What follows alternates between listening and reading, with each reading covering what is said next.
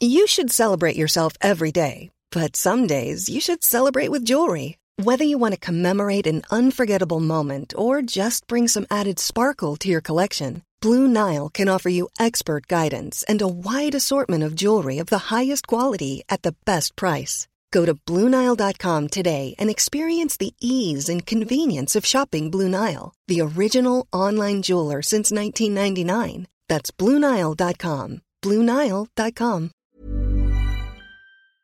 The following podcast contains adult content, explicit language, and sexual themes.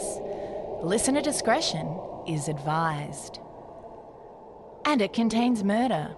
Lots and lots of murder. You stinking bastard. People tell me, hey, you're gonna go die and go to hell. And at least I'm not alone. For 911, where's your emergency? Oh, this is Sandy. 231 York. Watson Road. What's the problem? Send the police. And he goes, don't be a hero, mate. And I said, I'm not trying to be a hero, but the police are coming. One in the chest, one in the hip. Fired by Detective Sergeant Roger Rogerson. I was branching out. That's when the cannibalism started, eating of the heart and the arm muscle. I would have nailed Carl with his hands to a coffee table and just pulled it out of his backside.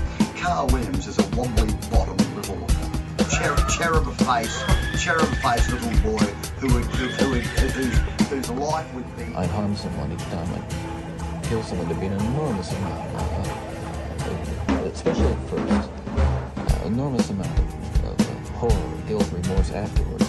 But then that impulse to do it again would come back even stronger.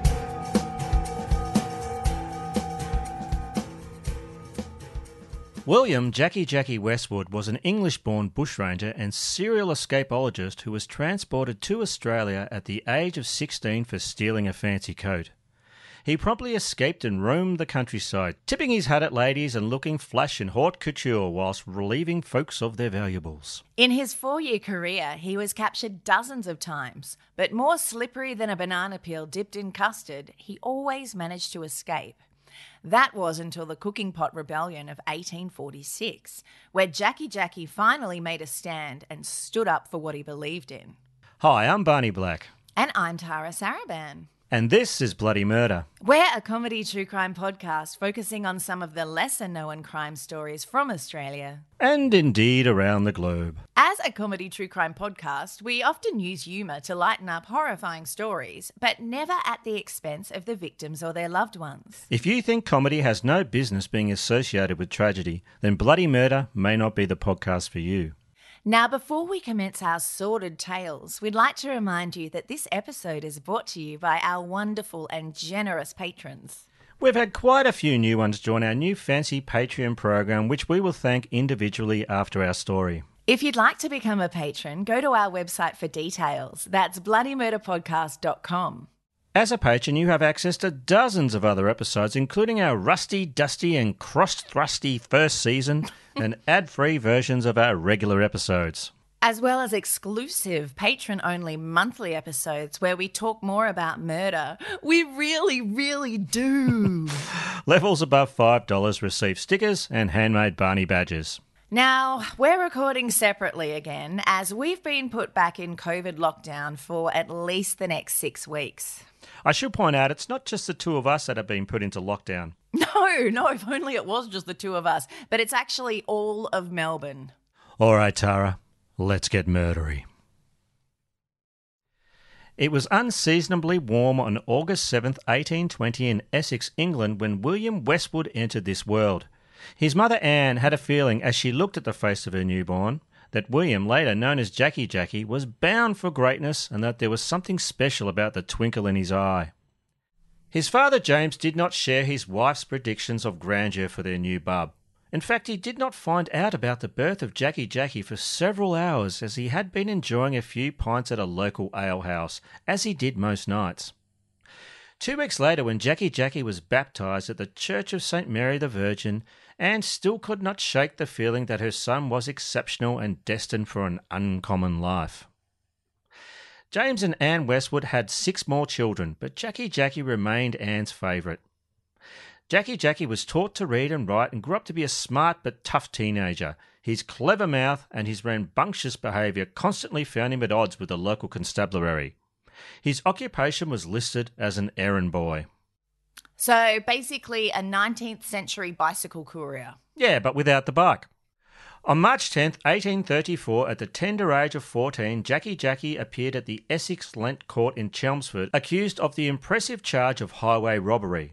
It was put to the court that Jackie, with his mate Benjamin Jackson, also 14, had relieved a woman named Anne Saunders of a bundle of clothes. The apple of Anne Westwood's eye was found guilty, and Jackie was sentenced to 12 months' imprisonment with hard labour at Chelmsford Jail. His partner in crime fared better. Benjamin Jackson was sentenced to be whipped and was then released, for it was determined that Jackie was the leader in this diabolical criminal enterprise. His first time inside was an eye-opening and brutal experience. Jackie had to constantly defend his behind from unwelcome intrusions. Whilst learning to use his fists to assuage the unwanted pants invaders, Jackie also honed his craft in thieving and dishonesty. Upon release, a more hardened, street-savvy William Jackie Westwood emerged. Gone was his want of childhood things, to be replaced with criminal urges and a desire for riches and the finer things in life. Expensive rosé, a diamond-studded cane and fancy clothes. Exactly. He wanted a really sweet coat. Well, he's essentially a thief that specialises in stealing clothes. Yeah, at this point. On January 3rd, 1837, Jackie, aged 17, came upon such a majestic coat. Now, all of the events we're about to describe are true, but we have taken a little bit of dramatic license with the words that were spoken, which is kind of not uncommon for us. Wandering through a stable late at night, Jackie, with his friend James Bird, spotted an aptly named great coat hanging on a post. Seeing no one around, they inspected it with greedy eyes. Breathtakingly beautiful, the greatcoat was resplendent with gold buttons and coloured a rich royal blue. Oh, I know, the exquisite garment could have even been a Petersham greatcoat, lavish enough to be worn by its inventor himself, Viscount Petersham. This masterpiece of bespoke tailoring was topped with a white collar and cape, completed with a splash of cheeky red cotton stitching. I mean to have you, even if it is by burglary. An excited Jackie uttered to his companion. What? James Bird, who was clearly not a Withnell and I fan, replied. The coat I'm talking about. Oh, I don't know, Jackie. We could get in a lot of trouble, James Bird countered. Everybody will know it's not yours and that you pinched it. Perhaps you're right, my dear friend, but I would expect a garment so fine would fetch a pretty penny. And just like that, the decision was made to swipe the greatcoat and exchange it for a handful of shillings. The very next morning, Jackie and Bird headed down to Hare Street, Hertfordshire, and entered a clothes shop. The proprietor, John Warner, looked at the stolen coat and offered the pair the princely sum of 6 shillings, which they took. Meanwhile, in another part of Hertfordshire, a wealthy man by the name of John Rickett was getting ready to start his day. He wandered to his front door, about to leave his home. Rickett looked at his coat rack and scratched his head, for he did not find what he was searching for, and looked across the hall to where his wife was sitting in the parlour, sipping tea. Balls in a bathtub, Bertha. Where's my greatcoat? Bertha replied, Well, I'm sure I don't know, John. Perhaps you left it in the stable last night. With an irritated grunt, John Rickett left his house coatless, intent on locating his much-loved greatcoat. Upon arriving at the stable, and after a thorough search, Rickett uttered, Camel-wearing pantaloons? My coat, it's not bloody well here. Shivering on the cold January morning, he muttered to himself, Chimpanzees wearing ladies' underwear. I'm colder than a Welsh miner's cocker spaniel. I shall have to purchase another coat. Strolling down Hare Street, Hertfordshire, John Rickett came upon a clothes shop. With his arms folded against the cold breeze, Rickett called out to the shopkeeper. Proprietor, what's your name? The proprietor replied, Warner, sir. John Warner.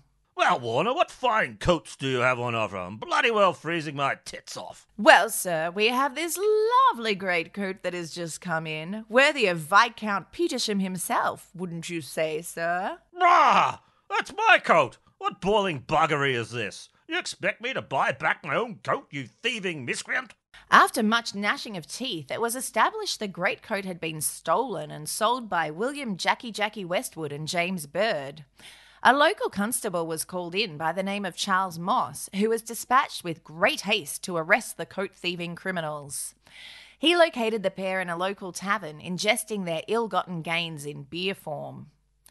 Jackie wiped the foam off his chin as he was hauled out roughly by the collar and declared, It wasn't me. You have the wrong man. Problem was, it was him, and they had the right man.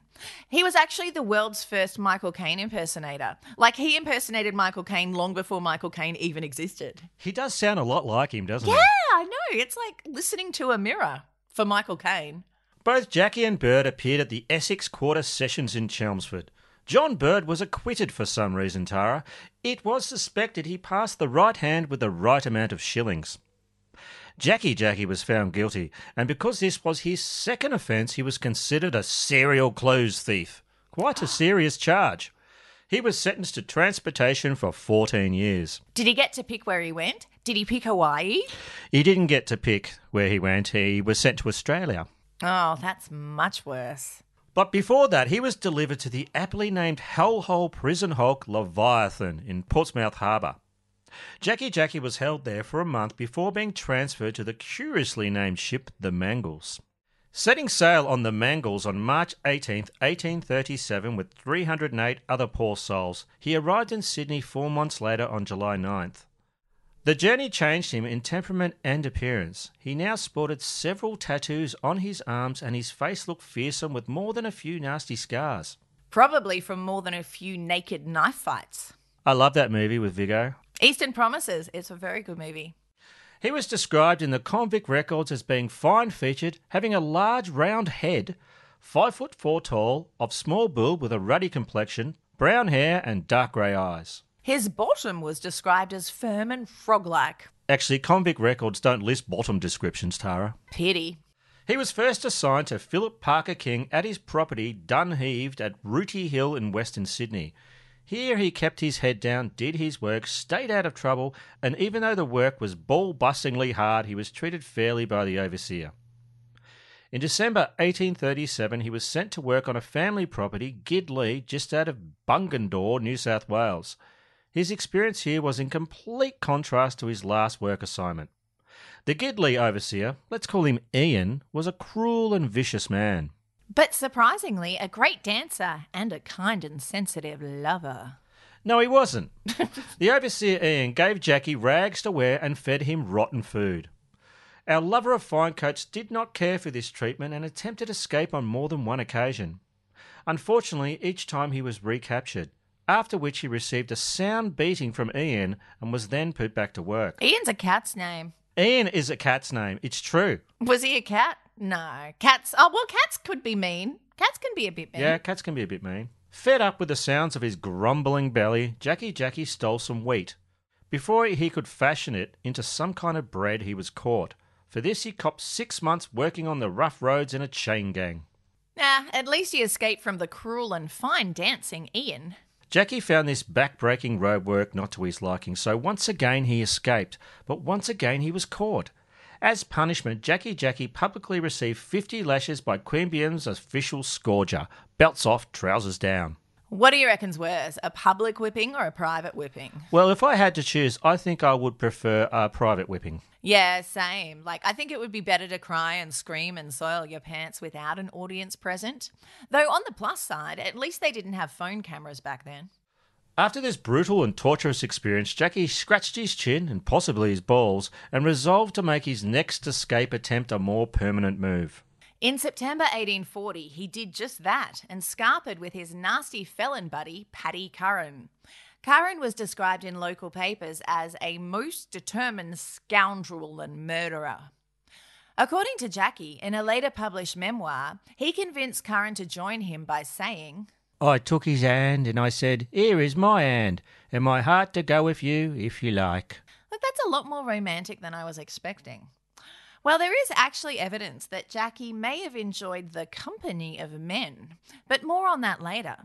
The pair avoided capture by hiding in dense bushland in the mountains. I'll bet they did. For their first act of defiance, they robbed a traveller near the 11-mile turnoff, close to what is now known as Captain's Flat Road. Jackie levelled his pistol at the terrified traveller and demanded, "Stand! Don't move hand or foot or I'll blow your brains out." However, the traveller did move and gave them £7, quite a sum of money at the time. "What is a house but bricks and mortar, Master Wayne?" She was only 16 years old. Next, they robbed the house of Philip Parker King. Curran had history with King and wanted revenge on the bad treatment he'd endured when in King's employment. Much to Jackie's disgust, Curran figured he'd reveal to the world what a great guy he was by raping King's wife. Upon discovering this vile and shameful act, Jackie pulled Curran off the poor woman and beat him to within an inch of his life. Then he declared that if they ever met again, he would kill him. I'm just going to go ahead and assume this means they broke up. Paddy Curran was captured soon afterwards and they hanged the bastard at the Berrima scaffold. Now a solo bushranger, over the next few months, Jackie garnered quite a reputation as a courteous and respectful robber who never actually killed or hurt any of his victims. News of Jackie's daring deeds began to spread through the region. On one occasion, it was claimed he bailed up a commissary and, upon discovering the commissary's wife was in the coach, opened the door, swept the ground with his cabbage tree hat in a gentlemanly manner, and invited her to dance with him, a request that she happily obliged. Among his spoils were clothing, guns, ammunition, money, and food, along with fancy racehorses to ensure a quick getaway. This also meant he could ride long distances in short periods of time. Jackie often showed up in a tailored suit to a robbery and was never rude to women. A £30 reward was posted across Australia, calling for him to be nabbed, dead or alive, but nobody seemed interested. The newspaper The Australian commented that the cool intrepidity and daring of this man is astonishing. He is, moreover, well dressed and assumes all disguises. According to The Guide to Bushranging blog, on the afternoon of Monday, January 11th, 1841, Jackie stole a fancy black mare from a Mr. MacArthur before he attempted to rob a mailman, whereupon shots were fired. The next day, he raided a store at Borrow Creek where he procured fine garments and dressed himself in haute couture, including a rather fetching top hat. A denim top hat? I fucking hope so. All of this thieving did not please the small community at Borrow Creek. Such was the extent of their outrages that many mounted police, black trackers included, were dispatched in hot pursuit, led by the famed bad dude hunter Lieutenant Christie. Later that month, William Jackie Westwood's luck ran out. Hoisted on his own petard and suffering in what can only be described as a bad case of hubris, Jackie was captured by 5 civilians, which included the priest of Bungendore at a pub near Berrima. But Jackie wasn't known as a repeat bolter for nothing. The slippery sucker escaped from the nearby lockup at Bargo, pinching some guns and ammunition off one of the troopers before scampering off. The day after his daring escape, he held up Mr. Francis MacArthur. He stole his money and his valuable horse. Afterwards, he holed up at a pub called Gray's Inn, about 2 miles from Berrima. The publican, Mr. Gray, and his wife didn't care for Jackie's drunken shenanigans. According to the Bathurst Free Press and Mining Journal, which is a great read. I really enjoy the centrefold. Well, they reported that Jackie was set upon by Mr. Gray, who was assisted by his wife and daughter, Ms. Gray. It was reported that she displayed remarkable bravery. A carpenter named Waters also joined in on the attack and felled the bushranger by a blow to the head with a shingling hammer. And just like that, Jackie was captured again. Mr. Gray scored the £30 reward, and Waters, the carpenter who assisted the capture, who was a convict, received a free pardon. On April 8, 1841, Jackie stood at the Berrima Circuit Court charged with stealing in a dwelling house, robbing with firearms, and horse stealing. Found guilty on all charges and sentenced to life imprisonment, Jackie Jackie was taken to Darlinghurst Jail, an escape-proof stone fortress full of misery and despair. Ah, it doesn't sound like Darlinghurst has changed that much. It really hasn't. Shots fired! Here, after 2 days, he promptly escaped. He was captured soon after, and although in chains, he escaped from the Stone Quarry Picton lockup. When he spotted troopers on the way to Sydney, he hid by climbing the nearest tree. Ever catch yourself eating the same flavorless dinner 3 days in a row? Dreaming of something better? Well, HelloFresh is your guilt-free dream come true, baby. It's me, Keke Palmer. Let's wake up those taste buds with hot, juicy pecan-crusted chicken or garlic butter shrimp scampi. Hello Fresh. Stop dreaming of all the delicious possibilities and dig in at HelloFresh.com. Let's get this dinner party started.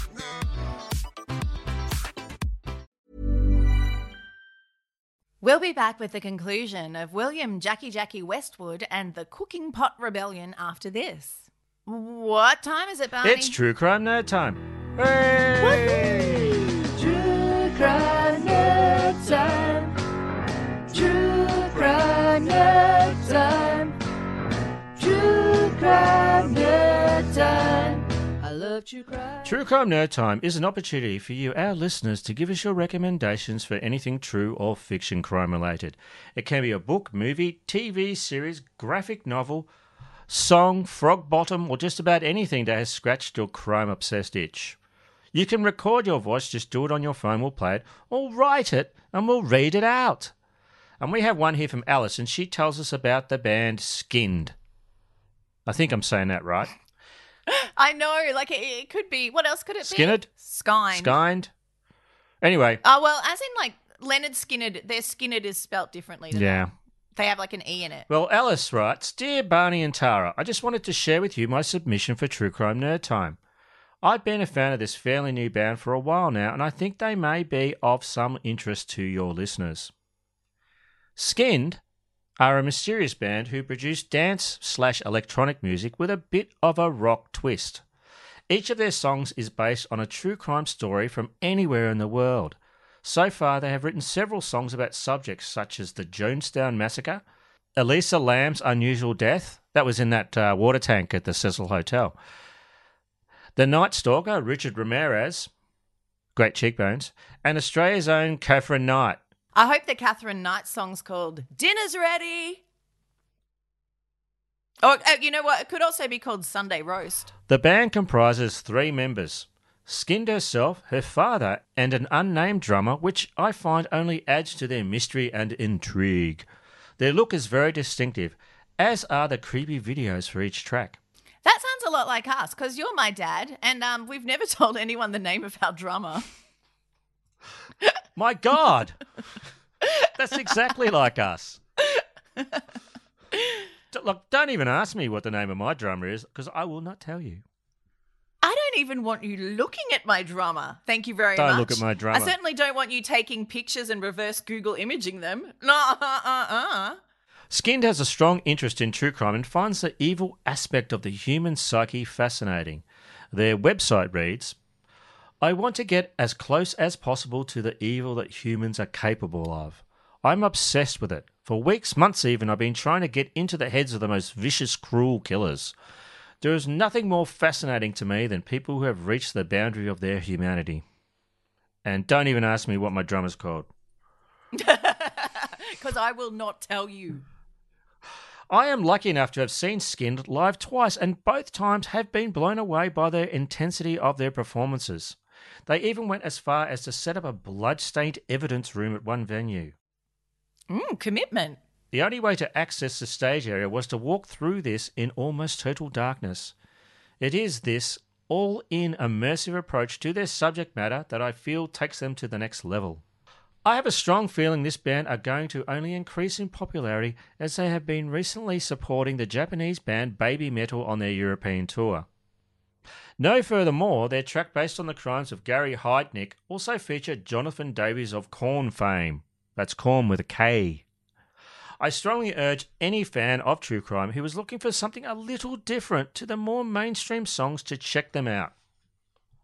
Lots of love, Alice. Actually, she did write lots of love. She just said Alice. She wrote, now fuck off back into lockdown, you Melburnian fucks. Alice. No, she didn't. By the way, it would have been okay if she wrote that. Go for it, Alice. Yeah. That's probably what like people who've actually met us would write. She was much sweeter than that. Well, thanks, Alice. That ban is skinned, the details of which will be in the show notes. Now, if you'd like to submit to True Crime Nerd Time, visit our website, bloodymurderpodcast.com, for instructions on how to contribute. So, Barney, is it still 2020? I'm afraid so, Tara. But it feels like it's been years. Decades, even. Ugh, is everything going on in the world at the moment and the way this year is panning out interfering with your ability to be happy? Is something stopping you from achieving your goals? Have you had as much as you can take and you're not sure what to do about it? Or perhaps all of this is just making the other stuff you have to deal with even harder. We're both big believers in therapy, and there's no better time than now to take care of your mental health. BetterHelp is there for you no matter where you are. BetterHelp will assess your needs and match you with your own licensed professional therapist. You can connect in a safe and private online environment. And you can start communicating in under 24 hours. It's professional counselling that produces real results, not self-help. You can get in touch with your counsellor at any time. You'll get timely and thoughtful responses, plus you can schedule weekly video or phone sessions. All without having to sit in a germy, uncomfortable waiting room. BetterHelp is committed to facilitating great therapeutic matches, so they make it easy and free to change counsellors if needed. It's more affordable than traditional offline counselling, and financial aid is available. And it's a service you can access worldwide. You can be communicating with licensed professional counsellors who have a broad range of expertise and specialise in areas such as relationships, sleeping problems, LGBTQI matters, grief and self-esteem. Anything you share is confidential. It's convenient, professional and very affordable. If you want to start living a happier life today, connect with BetterHelp. And as a Bloody Murder listener, you'll get 10% off your first month by visiting betterhelp.com/bloodymurder. Join over 1 million people taking charge of their mental health. In fact, so many people have been using BetterHelp that they're recruiting additional counsellors in all 50 states of the USA. Get matched with a counsellor that suits you by simply filling out a questionnaire to help them assess your needs. If you don't believe us, you can check out the dozens of positive testimonials on their website. So visit betterhelp.com/bloodymurder. That's betterhelp.com/bloodymurder. And now for the conclusion of William Jackie Westwood and the Cooking Pot Rebellion. Jackie was next spotted at a toll gate on the Parramatta Road about 3 miles out of Sydney. He asked the tollkeeper if he'd ever heard of Jackie. "Oh, da," replied the man. "But he is a long way off. He ain't coming to Sydney. They would catch him if he did." Jackie then drew his pistol from his waist and told the tollkeeper, "They don't know how to catch him, nor how to keep him when they do catch him. I'm Jackie." "Shit from a bull," said the tollkeeper. "You ain't no outlaw." It took some convincing, but eventually the man knew it to be true. Jackie gave him a bottle of rum for his trouble and rode on. And the guy was like, "I prefer vodka." Jackie ran into some troopers the next day and was captured again. Fearing his escape, authorities sent him to the inescapable Cockatoo Island at Port Jackson, where he proceeded to... Make small wooden canoes? No, he escaped! Well, he attempted to. Jackie and 25 other convicts tried to escape by paddling across to the mainland, but the men were followed by the Popo in their Popo boat and all were captured. Now the powers that be thought Jackie to be a serious pain in their asses, and as a result of their sore bottoms and bruised egos, it was decided to ship Jackie to the most nasty Port Arthur penal settlement in Van Diemen's Land. Tasmania. Yup. Port Arthur was traumatic long before the albino nightmare Martin Bryant came along. Travelling on the brig, the Governor Phillip, Jackie attempted escape from the ship's hold. It did not matter that he was naked and shackled below deck. The escape was foiled. As Jackie and some other prisoners broke free from their cages and tried to reach the deck, soldiers battened down the hatches and kept them shut until arrival at Port Arthur. When the hatches were opened, the prisoners were unconscious, having been denied food and oxygen. After arriving at Port Arthur, he painted oversized ceramic ducks? Yeah, nah, he... Invented the first Sudoku puzzle? No. Captured lightning in a bottle and rammed it up his ass? No, fool, he escaped. Let's make this a game. So you have to take a drink every time we say escaped. If you want to get serious about it, go back and start listening to the episode from the beginning. FYI, you're gonna need a bigger bottle of alcohol. His freedom was not to last long. After 9 days of hiding in the bush, he walked back to the prison as he was a tad hungry and cold. It's like when you run away from home and your parents don't care and then you end up having to go back because you didn't have anywhere to go. And they said, where were you gone? Yeah, and then they laugh at you. Another time, Jackie and 2 other prisoners absconded again from Port Arthur. Absconded. That means escaped. Time to do a shot. You know it. Now, the prison is located on a peninsula. Only a 30-metre wide land bridge connected the prison to the mainland. Soldiers guarded that passage along with half-starved dogs. Aww. Jackie and 2 other convicts decided to escape by swimming to the mainland. Only Jackie made it. The other 2 got eaten by sharks. Tasmanian sharks. Yum! Yum. But don't fret. A year later, he escaped again. Glug, glug, glug, glug. Chuck that booze back down your laughing gear, folks. This time he made it all the way to Hobart, where he was spotted by coppers and thrown in the local lockup. Pulling their hair out, it was decided to send Jackie to the last place they had left to send him. Toledo? What? No. The notorious Norfolk Island, the penal colony of penal colonies. A cruel and harsh place where all who enter should abandon hope. Coincidentally, that was also the motto of my previous employer. Norfolk Island housed the men colonial administrators judged the worst description of convicts. Though, whilst reading up on this island of hell, we came across a few interesting factoids in listicles. That's right. According to some research completed by Destiny Rogers, writing for qnews.com.au, the picturesque penal settlement had a reputation for other more saucy things. Crimes that the Catholic Vicar General of the colonies told an inquiry would make your blood to freeze and your hair to rise erect in horror. The Vicar General put to the inquiry that up to 2/3 of the island population indulged in what he called same-sex crimes. It is reported that as many as 300 of the convicts on the island lived together as man and wife. Oh, they really did put the peen in penal colony. It's love's love, mate. I hope they're all happy together. Oh, same, absolutely. Love Island, it should be called. A friend of Jackie, Dennis Prendergast, penned a letter that has survived to this day and is possibly Australia's earliest known gay love letter. Would you like to hear it, Tara? You know I want to hear it. Dear Jack, I hope you won't forget me when I am far away and all my bones is moulded away. I have not closed an eye since I lost sight of you. Your precious sight was always a welcome and loving, charming spectacle. I value death nothing, but is in leaving you, my dear, behind and no one to look after you.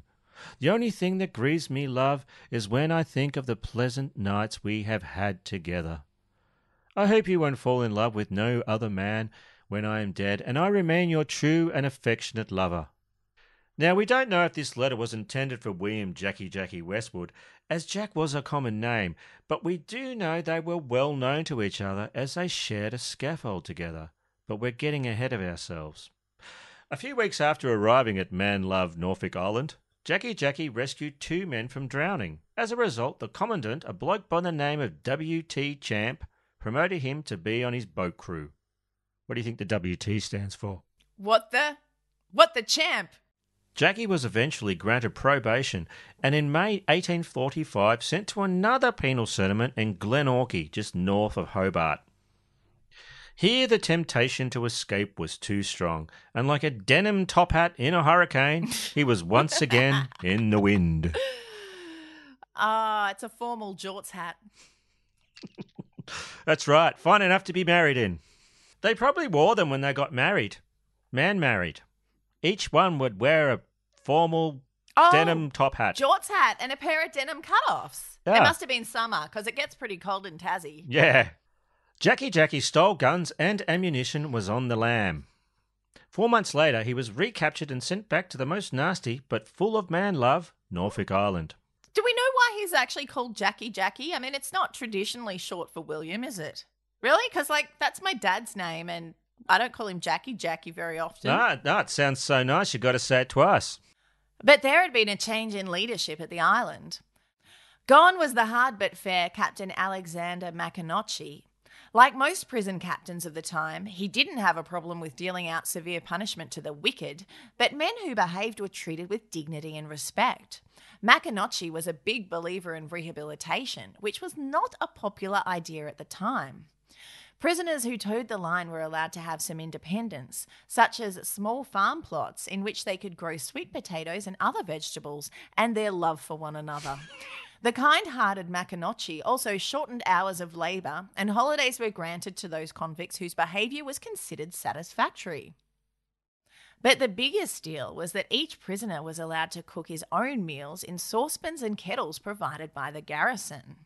Flogging incidents were decreased, but still strictly enforced in cases of sodomy, which were, well, as we know, quite popular throughout the prison. So they decreased the whipping unless you were into it.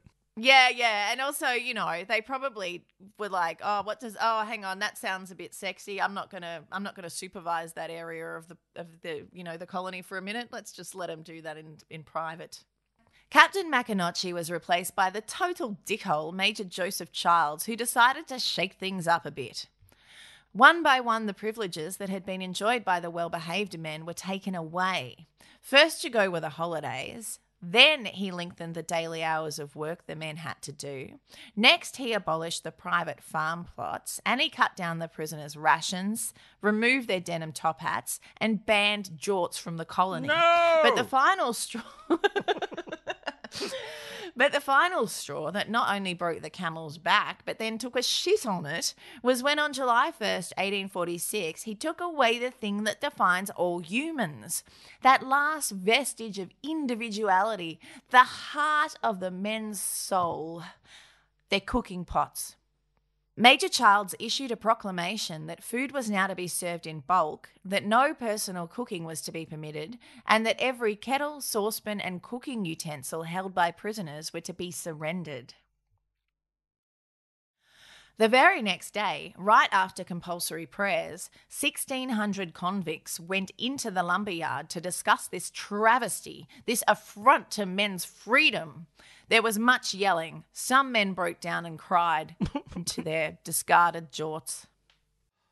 But there was a leader among them, someone who knew what needed to be done. The fine-featured man stood 5'4" tall. He had a large round head. He was of small build with a ruddy complexion, brown hair and dark eyes. His frog-like bottom, firm and proud. And that brave, strong man was William Jackie Westwood. A hush came over the prisoners.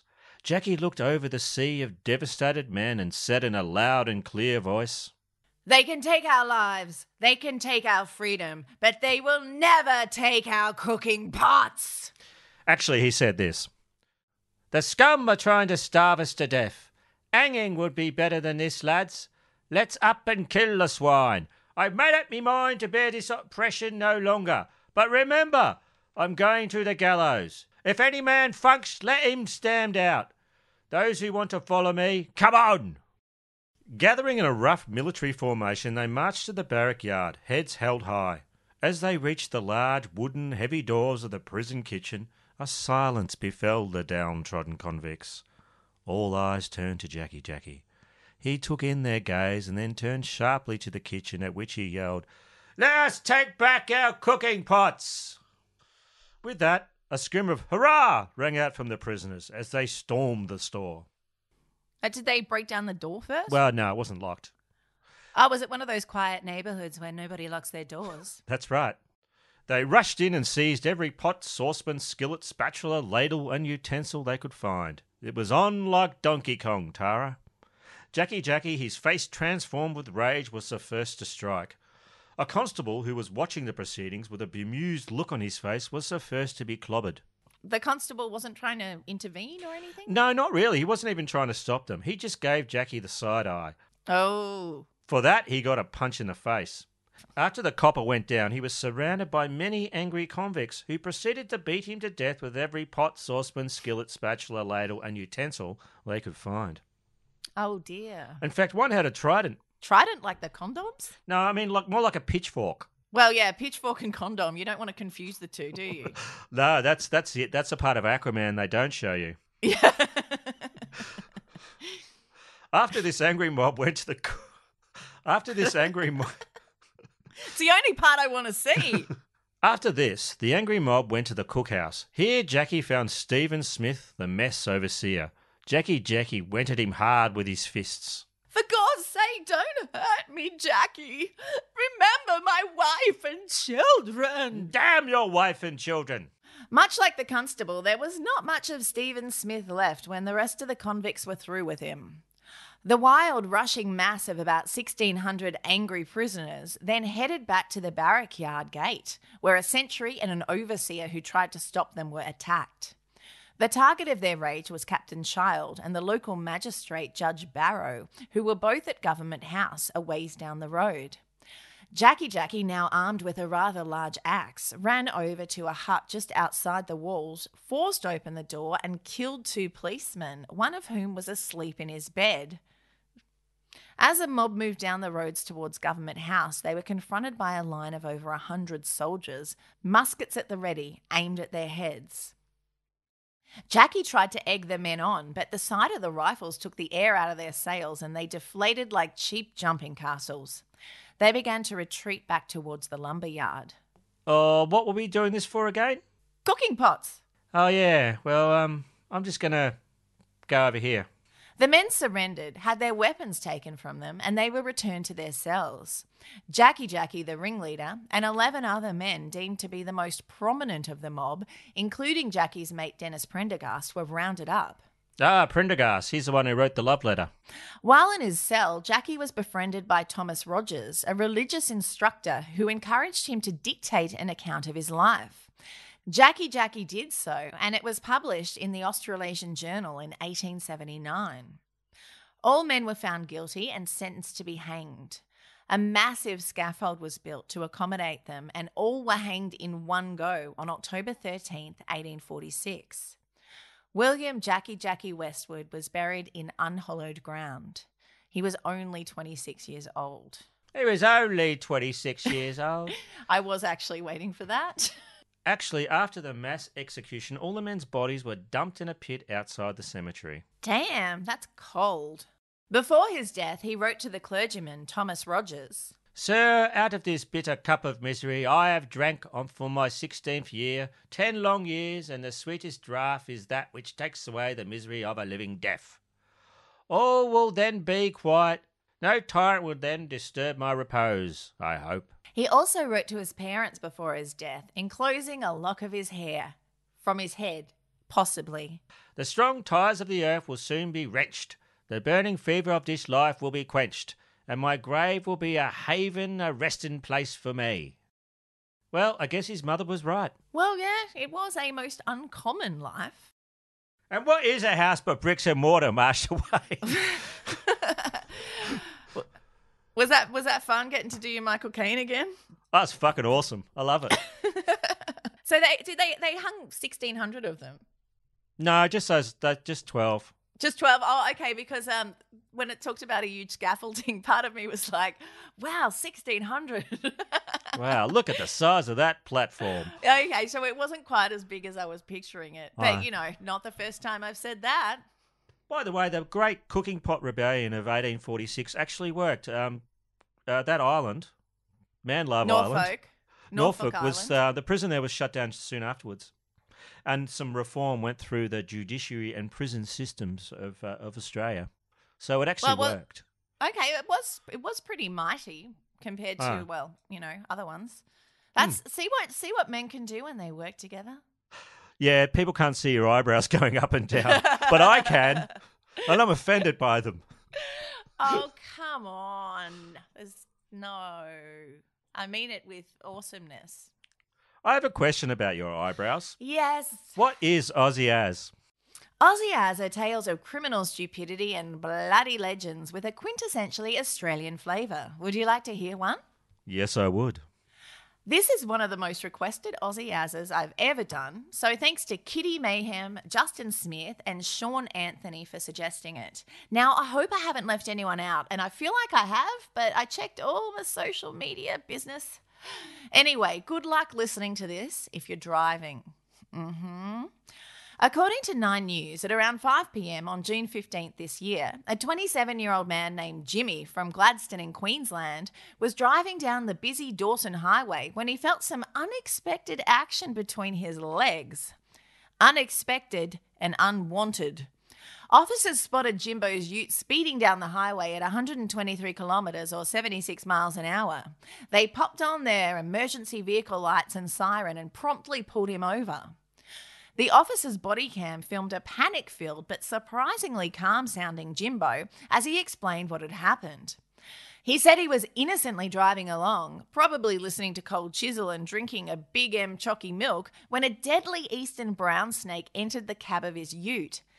He said it came into his vehicle through the hole where the gear stick was.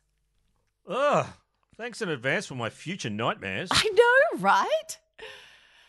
Jimbo told the officer that the more he moved his legs as he pumped on the brakes, the more the deadly snake wrapped itself around them and got agitated. Jimbo remarked, its head started to strike at the seat and between my legs.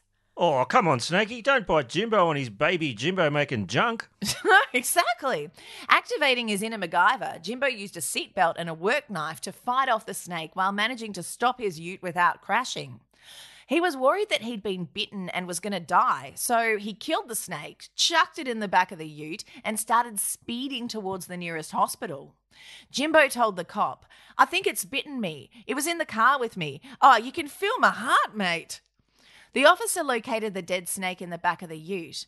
According to a police statement, although the traffic officer had heard his fair share of excuses for speeding, he soon realised this was not just another colourful tale and promptly sought medical assistance. Jimbo told the police he'd never been so happy to be pulled over by them before. An ambulance was called and paramedics determined that Jimbo had not actually been bitten by the snake but was suffering from shock. "It was pretty bloody terrifying," he said. University of Queensland snake expert Brian Fry told the ABC Jimbo had good reason to freak out, as brown snakes have unusually fast-acting venom and can kill within 15 minutes. Jimbo wasn't fined for speeding under these circumstances, as it would have been very unfair dinkum of the police to do so. So do you know what else is in Gladstone, apart from crotch-threatening deadly snakes, Barney? No, a place named Barney Point. So it's a lovely beachside suburb, though I'd consider it more of a chode than a point. What does that mean? Well, I don't know whether I'm being insulted or praised. What's my cube-like penis got anything to do with this lovely beachside suburb? I don't actually know anymore. Look, I think when you don't know if you're being praised or abused, that's my happy valley where I live, Barney. So this brings us to the end of the episode. But before we go, we'd like to thank some people who took the time to write us some good reviews. So thank you to Sab DeSillies from Australia, Mara Vlad from the United States, Mockingbird from the United States, the Dickos 1, who we don't know where they're from. I wonder if there's another way that... Could it be like Thedicos or something and you're like, the Dickos? It might be like a beautiful Greek name and you've insulted them. Thedikos 1. We'd also like to thank Lorraine and our Facebook moderating team. You know who else is awesome?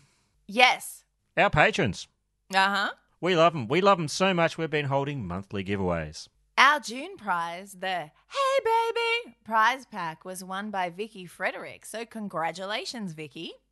For our July prize, we're giving away a 3-pack of Bloody Murder socks. Put them on your walking hands. There's a pair that keep kicking against the pricks on them, so you can wear them when you kick against the pricks. Yeah, when you're kicking the pricks. Yeah, prick-kicking socks, finally! For a chance to win, be a Bloody Murder patron at a level of $5 or above. Now, we've had a bunch of new Bloody Legends join our Patreon program, so thank you to Christy Daniels, Aletha Mitchell, and Alana C. Thank you so much. Because, you know, Alana and Alana are very different, remember? Oh, that's that chick that you went out with that I used to see in the dog park. She was funny. I liked her. I liked her too. She didn't like me, though. You liked her too? What did you say? She didn't like you. Nah, she didn't like me, though. Party's not for everybody. If you would like to support us, visit our website, or if you just want to buy us a drink, that's my thirsty voice, there's a PayPal donate button there too. I've been Barney Black. And I've been Tara Saraband. And this is Bloody Murder. Please don't forget to review us on Apple Podcasts or our Facebook page. You don't need to write a well-crafted essay, just 5 stars and a hair, baby, would still count. And of course, rate and subscribe. It really helps us grow our audience and inspires us to create hauntingly beautiful underwater ballet routines with manatees. Well, we've got a dream. We've got to have a dream. I do it all the time. I do it all the time. Maybe in your head. Well, yeah, sometimes my head, sometimes other people's heads. I can time travel into people's minds. You can follow us through our Facebook page or join our Facebook group. On Twitter, we're at Bloody Murder Pod, and Instagram, we're bloody_murder_podcast. Check out our website, bloodymurderpodcast.com, for news, galleries, more episodes, and links to our threadless merchandise. Thanks for sticking around, and we'll be back soon. Goodbye and adios. And keep kicking against the pricks. Hey, you know what our stories were lacking in today? 2 things. Poo. Was it poo things? Did you just say poo things? No, 2 things. Because I'm pretty sure there was something about a camel. Okay, yeah, what was it? No, the poo stuff was fine. Not enough crocodiles. Ah. For Rebecca. It was, and what? For Rebecca. Yeah, I know. We were going to make everything about crocodiles from now on for Rebecca, if I remember correctly, because we're assholes and we wanted to freak her out. And we didn't say the word cunt once. We didn't say the word cunt once during this episode? Well, now it's twice we've done it. There was this guy in one of those motorised cart things in Oldham the other day who said excuse me to me quite rudely. Well, no, he could have just said excuse me so he could get past, but he said it very rudely, and I went, oh, sorry. And then I heard him muttering as he's driving through, oh, you fucking cunt. And I went, and I said to him, excuse me, what did you just say to me? And he went, and then he sped up and went off. Ah. And then I went to the next aisle, and the same exact thing happened to me. But with a different excuse person? me. And I got out of the way. And then when he rode off, he went, oh, you fucking cunt. So it was two different guys that both hate you, yeah? No, it was the same guy. No, they were twins. They were twins and they both hate you. And they're right to hate you. And, you know, I applaud him. He's right. I think he'd be your new hero. I mean, don't you want to do that? Don't you want to ride around Aldi on a mobility scooter swearing at people when you grow up? Yeah. Mutter under your breath. Yeah, I like that. It's good. I'm surprised he didn't give you a slut sneeze. That would have been pretty funny. If you were wearing your little shorty jorts, if it was summertime, he would have. Oh, yeah, with no shirt on, but top. And you'd have your little Hooters singlet on. And your denim top hat. Well, I wouldn't have a singlet on at all. I'd just have a pink bow tie. And you wonder why people are always putting all those terrible outfits in our Facebook group. I love them. Bring it on. Well, it's winter. If anyone actually wants to crochet you anything, now would be the time. It's winter for us. This masterpiece of bespoke tailoring was topped with a white collar and cape, completed with a splash of cheeky red cotton stitching. I'd just like to say at this point, I did a lot of research on greatcoats. Yeah, look, it really sounds as though you might have perhaps studied fashion at Parsons under the tutelage of Tim Gunn and quite possibly also had a showing at New York Fashion Week of your 16 great coats that you made.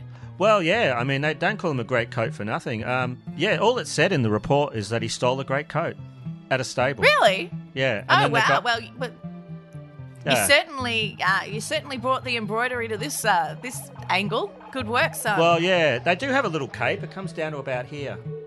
Oh, like a little capelet. Yeah, Jack the Ripper. He had one of those coats. Yeah, he had a great coat. Yeah. That's not very fair that someone so horrible had such an awesome coat. Scroll down, goddamn you. Yeah, it does that to me too. It gets like, frozen. It gets flatulent in its scrollhood. Flatulence in its scrollhood. Oh, no, I actually meant flaccid in its scrollhood, but you know. That's the name of my 4th album. Yeah. Yeah, well, it probably is actually. I thought of another good name for a 4th album. Yeah? Chocolate Pasta. Chocolate Pasta. Yum! Yum! Apparently, the chocolate pasta is a thing. Well, they do make dessert pizzas, but once you've had one or two of those, you're kind of like, meh. Yeah. I wonder if it's the same with chocolate pasta. Do they deep fry the chocolate pasta and then find a way to fill it with custard or what? Hey, I gave Mo a snack before for his afternoon tea. Yeah. And it was this little biscuit, and I said, this is a wagon wheel, but it comes from Aldi. Can you guess what it's called? Yeah. And he said, cartwheel? And I went, yeah. He actually nailed it. I thought it'd be called Rolly Kari. Rolly Kari Biscuity Choco. Yeah. Lickety split Rolly Kari Choco. Also, this computer keeps giving me updates from the Daily Mail, which I don't understand, but it gives me like a dozen a day. Well, you need to know if Megan's wearing the right stockings. Well, the thing is that because of the ad blocker, even if I click on that article about whether or not Megan's wearing the right stockings, it won't actually show me because the Daily Mail won't let you look at it with an ad blocker on. So it's kind of like... You can turn it off for each side. It's just up in the corner. I don't want to turn it off. And I don't want to read the Daily Mail. And I don't want to know if Megan's wearing the right fucking stockings. She can wear whatever damn stocking she pleases. She wasn't friends with a dead rapist pedophile, so let's point the finger at Andrew instead, huh? I'm going to say fuck yeah to that. Yep, big fuck yeah. Well, I should save that for the other. Oh, there you go. I've got a recording of that burp. I can keep that. There you go. Perfect. And paste it in later. Yeah, work your editing magic, Frogbot.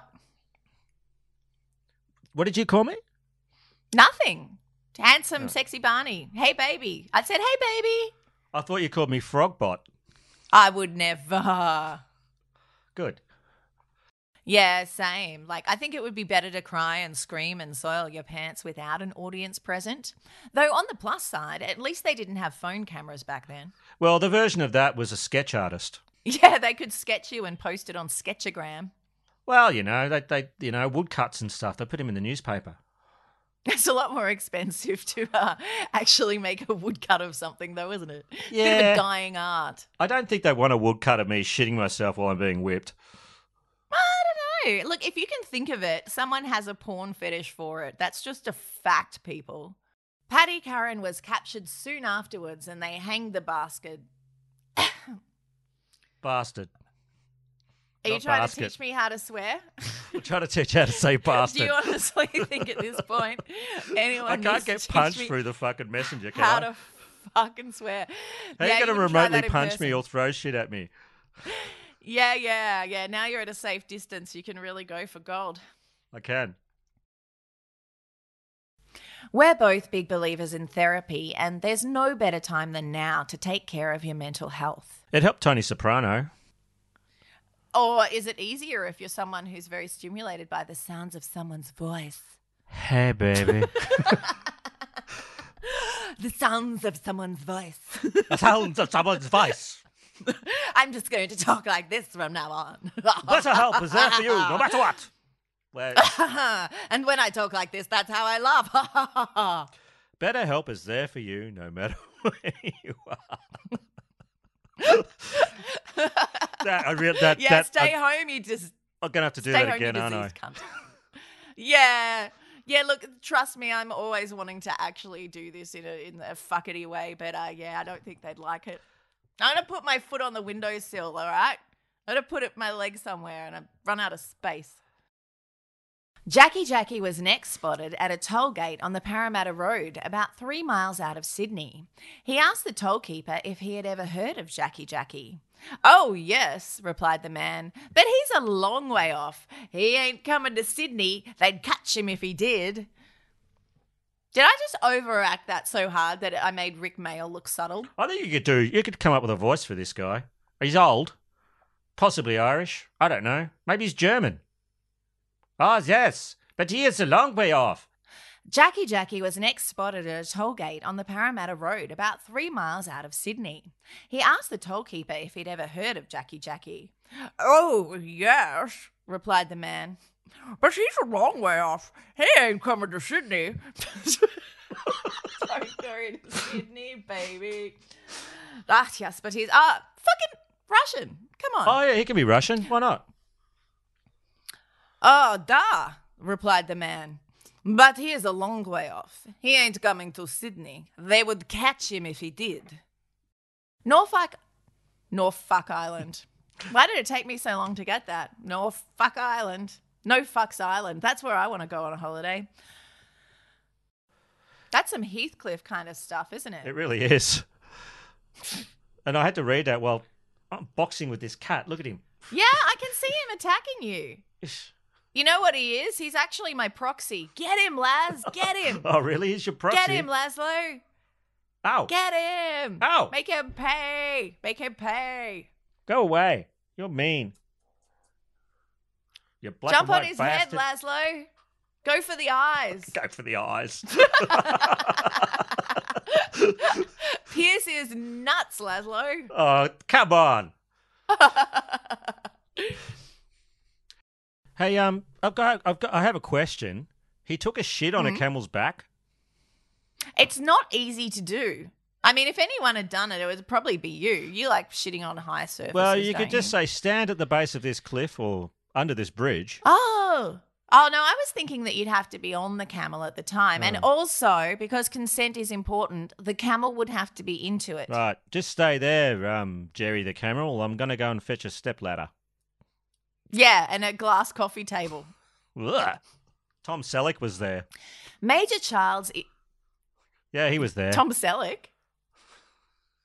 Oh, damn straight he was there. Oh. He was at the front. He was making it like a wood cutting of the whole thing as he watched it go down. Look, I don't know you people. My name's Tom Selleck, and I heard someone was going to take a shit in a camel. I'm here for that. I'm here for that. Yeah, my mustache is very into that. Oh, it's a dirty mustache it is.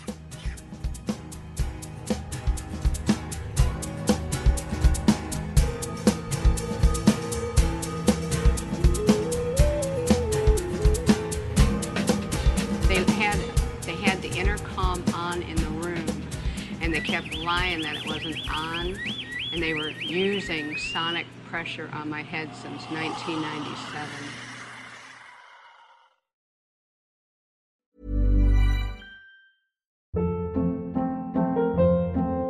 Hold up. What was that? Boring. No flavor. That was as bad as those leftovers you ate all week. Keke Palmer here, and it's time to say hello to something fresh and guilt-free. Hello Fresh. Jazz up dinner with pecan-crusted chicken or garlic butter shrimp scampi. Now that's music to my mouth. Hello Fresh. Let's get this dinner party started. Discover all the delicious possibilities at HelloFresh.com.